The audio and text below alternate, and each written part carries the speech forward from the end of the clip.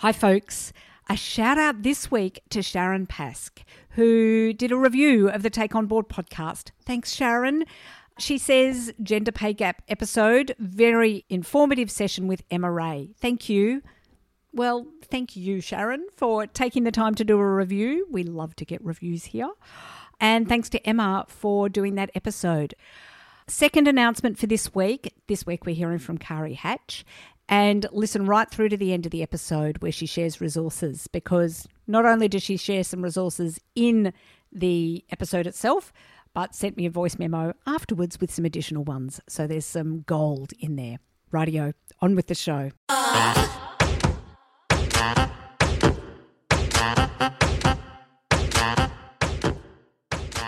Hello and welcome to the Take On Board podcast, where we talk all things boards and governance. I'm your host, Helja Svensson. Being on a board can be interesting, valuable and exciting, yet it can also be really lonely, challenging and hard. So here at Take On Board, we'll bring you weekly tips, tricks and advice to help you build your governance wisdom. We'll shine a light on how to navigate your way onto your first board or to build your board portfolio. We'll also help you to work through those challenges that keep you awake at night. Each week, I'll talk to women who have been there, done that, and together we'll discover what we need to take on board to be your best in the boardroom.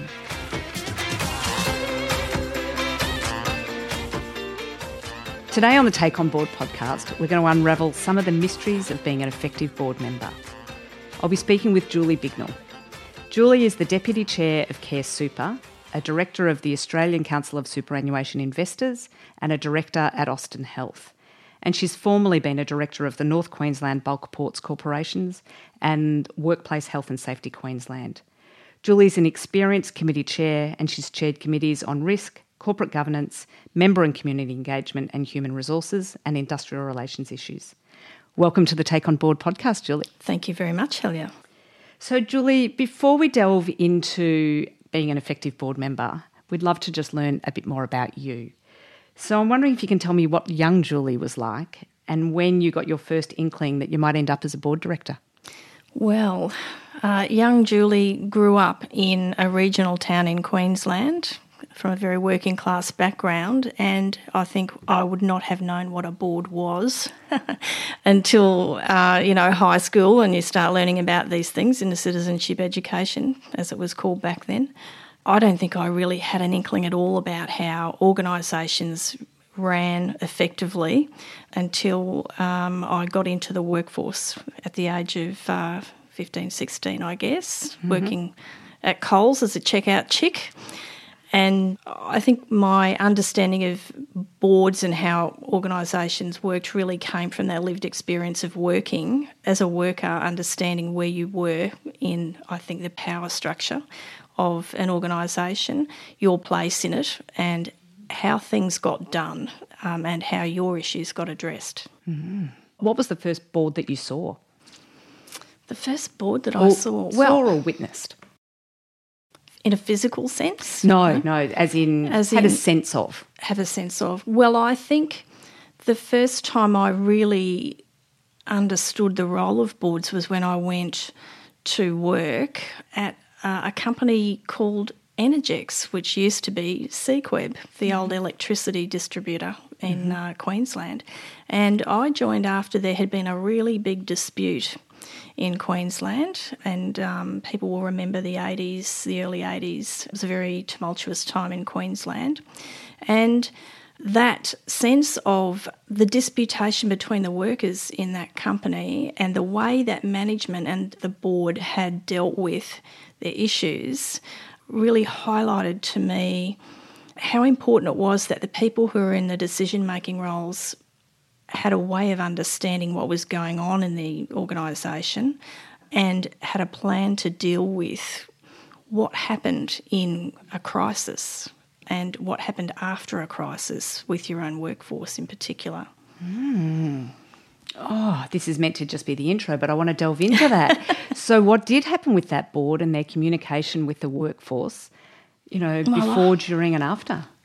My observation as a worker at that point was that, workplace relations in that place was like an open sore. for many, many years after the dispute had been resolved. And, you know, they're really, to me, as a cog in that wheel, I didn't see that there was a plan in place to re-engage with the workforce and to try to heal some of the divisions and some of the really terrible interpersonal issues that had broken out during that time. So I think, you know, that's not an example that I would say was a successful example, and I think that's probably a timing thing too. I mean, in the 80s, I think a board worked very differently to the way that boards work now. Didn't necessarily get involved in strategy, certainly not issues around workforce strategy and engagement with workers and even the public, really. So I think the role of boards has changed a lot over the last few decades, hopefully. So you think that was more an event almost around the management of the organisation rather than the governance of the organisation? Yeah, and I think back then boards were far more likely to accept that management ran the organisation, you know, and that the board was more concerned about ticking off on things from a compliance perspective, being seen to provide oversight, but I think not necessarily engaged in a way that influenced the outcome or the trajectory of the organisation in many parts of the operation. It's always an interesting line, isn't it, for boards around what is a management responsibility, what's the operation and what's the governance side. Do you have a kind of a rule of thumb about what that might be for an organisation? I think this is a constant inner debate that goes on in most directors' minds today, is how far should I go in my questioning and in my request for information. And it is difficult because I think as a director you need to understand the business sufficiently that you can ask the right questions. But, you know, sometimes people get caught up on detail that is not a good way of spending the board's time. So I think sometimes directors need to take issues offline. If you really don't understand what you're talking about, but it's an issue that's not going to affect the outcome of the conversation you're having, I have found that management are always happy to take directors through that aspect of the business so that you can have a deeper understanding. So I think it's a judgment call, not just about do I need to understand this particular detail for the outcome of this conversation, but also do I have a right to take up the board's time with diving off down this particular route? Yeah, and that, I mean, judgment is, of course, a key skill for board members, but judgment in one circumstance might not be the same judgment in another. It's different every time, I think. And often you do depend on other directors or the chair of that meeting to steer it back to the key issues. In fact, one of the things I wanted to ask you about in terms of being an effective board member, given your experience as a chair, what have you seen work well from other chairs, or what have you felt has worked well in your role as the chair? Well, I think as I become a more experienced director, I really appreciate the value of preparation before a meeting. And when I say preparation, I don't mean looking over the agenda that management has put together and deciding on how much time you're spending on talking about things. I'm talking about well before that meeting, talking to management and reviewing where you're up to in your planning of your committee or your board to make sure that the right things are on the agenda in the first place and that management understands the kind of information that is required for the members of the committee to make the decision. And if you spend a lot of time on that, it's usually worthwhile because you'll get a really focused, productive meeting out of that, as opposed to people picking holes with the way that a paper's been put together, saying to management, well, what do you really want us to do with this information? Or thanks for the information, so what? How does this fit in with the role of the committee? And all of the other distractions that you can get from not having the right structure of information in front of you. So my vote is for developing a good arrangement, a good relationship with your managers that are inputting into the committee papers first up, and putting the work in as a chair to make sure that you have presented the meeting in such a way that people can do something with it. I do a lot of work as a facilitator of workshops, and I feel like it's a similar role in some ways as being the chair. And whenever I'm working with clients around it, there is as much work that goes into a meeting or a workshop or whatever it may beforehand as there is in it. And sometimes people are a little surprised by that, but it's doing exactly that, getting all of the information right, getting the questions right. Getting the timing right, those sorts of things. I actually do see myself more as a facilitator than trying to control something. I mean, yes, of course, you have to control a meeting in a sense of making sure it's productive, but you really are trying to facilitate an outcome. And so in the running of the meeting, what are the sorts of things that you do to facilitate that engagement with the group, the board, the committee, whatever it may be? I think you need to develop a relationship with your committee members where they will accept that you might say to them sometimes, can you rephrase that question to make it more about the strategy or the outcome we're seeking rather than a question about the detail that you've just asked, you know? So you've got to value the questions that people are asking, but you need to not allow the meeting to be taken up with questions that are probably going to take you down, you know, an alternate route and not get an outcome. And that's really hard because sometimes people ask questions that on the face of it might not sound like a reasonable question, but the premise behind it is valuable. And so you have to allow people enough leeway to develop their own thoughts in a meeting and to phrase their concerns or their questions in the right way, but you don't want to cut people off unnecessarily either. And I think that relationship issue is very important, that committee members accept that when you're trying to get the best out of them with their participation, you're not trying to shut them down. You're actually trying to facilitate an outcome.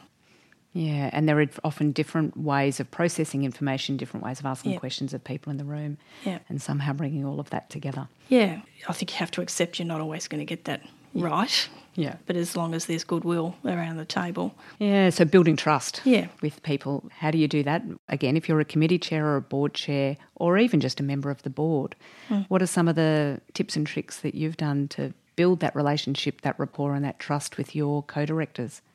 I think there needs to be work put into having a common expectation. Everybody has to understand the path that we're on and I think agree in a sense that they're willing to participate in a certain way.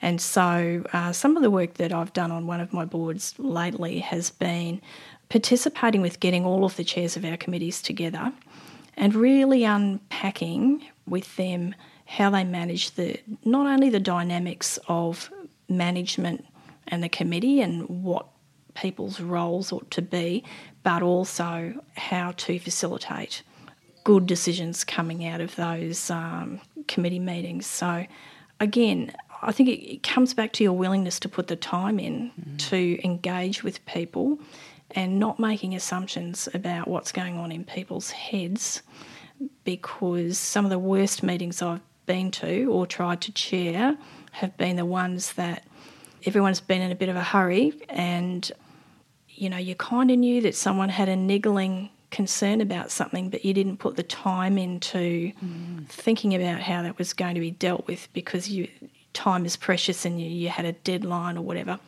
And usually those occasions don't work out very well. Yeah. And that's hard because a lot of people these days don't have a lot of time. But when you're charged with running a meeting and getting an outcome, you really don't have the luxury of ignoring what you really know deep down is going to be an issue that needs to be addressed. So I know one of the other things that you feel is important around being a really effective board member and being able to discharge that role, I guess, as an effective board member is around the flow of information and having effective flow of information. So can you talk to me about what that means to you? Well, I think what that means to me is developing a culture an agreement between the board and managers who are contributing to board papers about how information is presented. So obviously it needs to be concise and relevant, but I've seen many papers where the recommendation is the board note the report. Yeah. Sometimes that's a 50-page paper. And so, you're spending a couple of hours reading this, thinking about this, and then you go, oh, note the report. You get to page 49 and they say, well, now note. Yeah. Yeah, and so what am I going to do with that? What's my opportunity to contribute any of my experience to that, or even ask a question, really? If you just want me to note what you're telling me, then, it's kind of been a bit of a waste of time. So I think an agreement around why information's being presented is good, and chairs can help with that. But I also think requiring papers to have a purpose clearly set out right at the very beginning, template page, checklist, whatever. How does this relate to our strategic plan? How does it relate to our risks? How does it relate to any other business on the agenda at the moment? And what do you want us to do with it? Sometimes what management want you to do with a piece of information is not what you end up doing, of course. But I think you need to be in the right frame of mind when you start reading something too, and you need to know how much time to allocate to really thinking about a paper. If it's just background material, just say it's background material. Maybe don't put it in the board pack, send it separately. So I think that's important, but I always want to know what other things were considered. So here's the recommendation. That's fine. You've taken me through how you back that up. But what else did you consider? And why were those other recommendations or those other options discarded? And thinking about, I know you're on the board of one of the hospitals, Austin Health. Yes. And so thinking about that flow of information, can you talk me through how consumers are involved in that information flow? Just before that, what's a consumer? How do you define a consumer? Yeah, okay. Well, so this is interesting. It's a label, isn't it? And there's a bit of debate at the moment about what a consumer is or what a consumer representative is. Anywhere it's difficult to represent other people. I think in the health sector it's very difficult to tell someone that they're a representative of a particular group. So I think we're kind of starting to move away from that and considering people to be leaders, influencers or partners rather than representatives, which is quite a passive one-way kind of concept when you think about it. That's the other half of consumer, rep. But in terms of consumer, I guess, I think it's still somebody who is dependent upon a service that you're providing. And again, it's a term that doesn't really pick up sufficiently, I think, on the understanding that that person's life is going to be changed by that service that you're providing. And if you are to provide a proper service to that person, they have to be involved right at the beginning in the design of that service so that their needs are actually met. It's not just a transaction, it's a collaboration, really. And that is the way that collaborative consumer engagement is heading in the public health sector. And I think that's really, really exciting, fantastic. And a huge amount of work is going in across the board in that, and particularly at the Austin Health Service. I'm very excited about being involved in that piece of work. And so how are they engaged in the work or in the governance work? Yeah. An example of at the Austin how they're involved in the governance work. We have a consumer advisory committee or community advisory committee, depending on who you talk with. Yep. And recently we elevated the views of that committee into our strategic planning process through the board. So that committee is a subcommittee of the board and has a few board members on it, as well as consumer and community reps.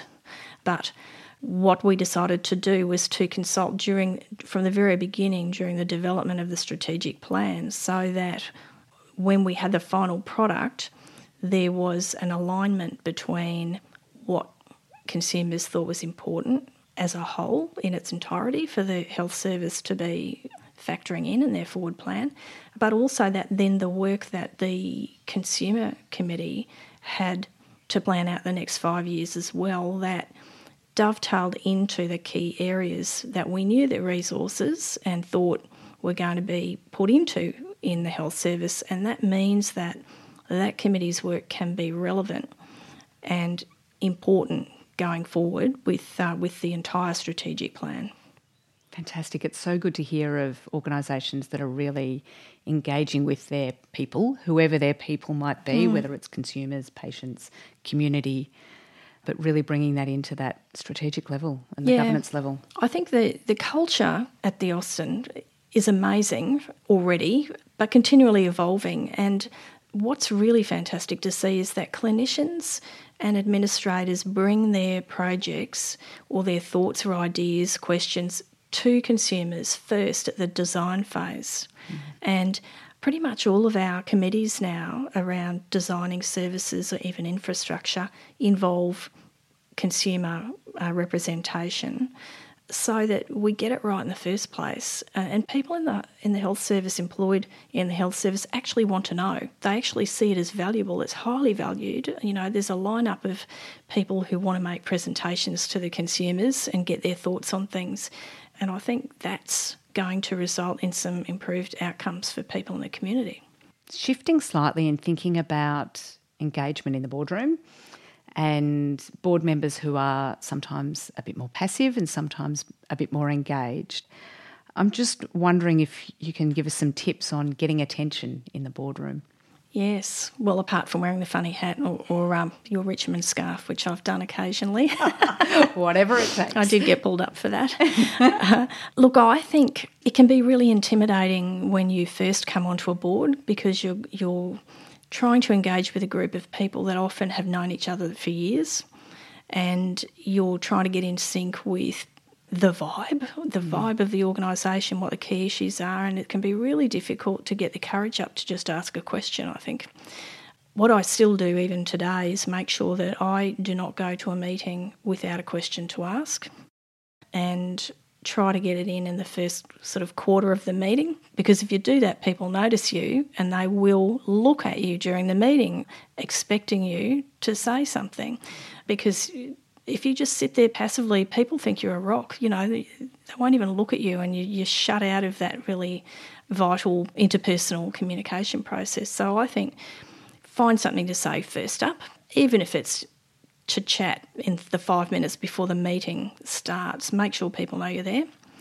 I think women in particular can be a bit intimidated sometimes when there's a bit of a, I wouldn't say a fight, but, you know, when there's a robust conversation going on. And again, I think we need to push ourselves to make sure that we're relevant, because most people, not everyone gets paid for going to board meetings, but most people get paid to go to board meetings, and you're there on false pretences if you think you can just read your papers and sit there like an egg for the whole meeting. You really are, and if that's all that you want to contribute, then you should probably think about doing something else. Find a thing that interests you on the agenda that you think that you can ask a meaningful question, and if you can't think of any meaningful questions to ask, then maybe again you might not have the right pair of shoes on. Oh, it's another conversation all in itself, which we won't cover today, but I would love to cover at some stage around, getting off the board. You know, when you've given your contribution, sometimes an organisation might be in a particular phase and you've made your contribution, and when it's time to then get off the board.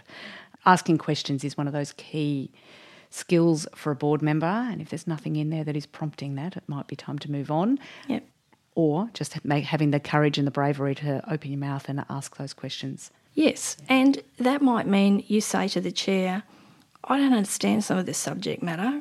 Can I have a bit of an induction into this subject with a couple of managers? And I've never met a chair or a CEO of an organisation that wasn't happy to accommodate a request from particularly a new board member, to induct them and give them better background so that they can participate. Indeed, sometimes those, inverted commas, stupid questions that get asked early on are the questions that everybody else around the board table's got as well. So sometimes it's not taken offline. It's like, let's deal with that now because everybody else wants to know it too. Always. And the other thing that I've noticed is that particularly if you're new to a board, you might ask the question that nobody else has thought about because they've kind of gotten into a little bit of a groupthink situation and it just doesn't occur to them. And when you ask that question, it will cause people sometimes to reevaluate all of the assumptions that they've based their views on. Yeah. So it can be really valuable, and a good board will really value getting those kinds of questions. Yeah, just like good management really appreciates getting those good questions as well. They would much rather it than just everybody going, yep, that's fine, move on. Absolutely. We've covered a whole bunch of stuff here, kind of the operational versus governance, chairing a good meeting, preparing for meetings, the flow of information, getting attention in the boardroom. What are the key takeaways that you want people to take from this conversation? I think my key objective would be to say to people, value your contribution, value the questions that you have to ask. You don't have to have the answers to those questions when you ask them. You're not required to have the answers before the conversation. You're required to be able to ask questions to come up with an outcome, and that will be a collective outcome. So it's not on you to walk into a board meeting with a fixed view. It's on you to think about the breadth of the discussion and how you can contribute and form your view during the meeting based on the conversation and the key points that come out of it. So value your contribution, I think, is important. I think the other thing I would say is respect a diversity of views. If you're in a meeting and everybody agrees, I think that's a problem. Sometimes on simple issues, it'll the solution will be clear. But other times, if nobody's asking or presenting any different information, I think that's a problem. And particularly if you're only getting information from management from a particular perspective, you have to say, where else could we get information to provide us with context on this decision? Have we really got all the information in front of us? And this is highlighted to me through my work with consumers particularly and work in member-based organisations. Yes, you can't survey everybody on everything. We're not in Switzerland. But, there's got to be an adequate amount of research put into your decision-making process, and particularly the demographic that it affects, you've got to think about. And I think this is an issue that we see even in politics at the moment, when you look at issues like a women's budget, or running a lens over a policy to say, okay, how does this policy affect this particular demographic? And people jump up and down and say, oh, you can't do that, this is meant to apply to everybody. But society is diverse and you're making decisions about all sorts of people. And when you're on a board, you're doing the same thing. So if your decision is only geared towards a particular demographic, then you're not doing the right thing by the people that rely on your service, nor are you doing the right thing on the basis of your shareholders. So I'm wondering if you've got a resource that you'd like to share with the community, podcast, a book, a TED Talk. What might be something you recommend for the Take On Board community to have a look at? It's not exciting, and many people have already read it, I think, but the Prudential Inquiry into the CBA, I think, is mandatory reading for all directors, whether you're in a for-profit, not-for-profit, whatever industry you're in. I think you should read it because the way that the issues have been set out, and particularly how the flow of information gets to board members and what are the expectations on directors when you're making decisions, I think has been put out in an extremely useful, effective way. It's not hard to read. It's not that long either. It's categorised by issues, so you can just read the stuff that you're interested in. But I think it's one of the most effective pieces of information that I've seen for a long time. Excellent. I'll make sure I put a link to that in the show notes so people can find it easily. Excellent. And finally, being a good board member, I think, is taking on different actions. So what are 2 or 3 actions you can suggest for our listeners to take on to be a more effective board member? I think diary management is really important. The worst thing you can do is get to the day before a board meeting and realise that you haven't finished reading your board papers or you haven't had time to think about it. So Diary management with a view to leaving enough time, not just to read the papers, but to think about it. Because often, and this is my second tip, often you've got questions that you can ask before you get to the meeting. And if you don't ask them before the meeting in some way, shape or form, and just email management and say, can you give me, X, Y, Z, you're going to end up coming to the meeting without the full information. You'll have a question in your head, and it might be a question about detail that you think is not sufficient to raise in the meeting because you think it might make you look silly or whatever. Mm-hmm. So you don't ask it. And so you're put in a situation where you kind of end up going with the flow rather than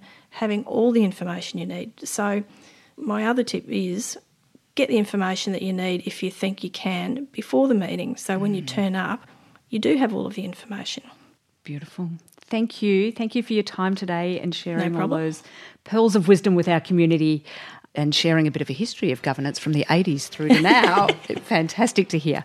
Now everyone knows how old I am. Thank you. Thank you. It's a pleasure. Hi there. It's Helia. That's a wrap for the Take On Board podcast today. I do this podcast because I love bringing good women together. So it's great to be able to share these conversations that I'm having with these amazing group of women with you. Now, can I ask a favour? Could you share this podcast with someone you know? Perhaps you can share it with some of your board colleagues or someone else that you know that's interested in exploring all things boards and governance. With your help, we can grow the Take On Board community. Last but not least, if you want to continue the conversation, you can also join us over in the Take On Board Facebook group, where there's lots of great discussions, tips, tricks and resources being shared. I would love it if you can join in the conversation there. You can find it by searching Take On Board in Facebook. Thanks for listening and tune in next week for another fabulous conversation.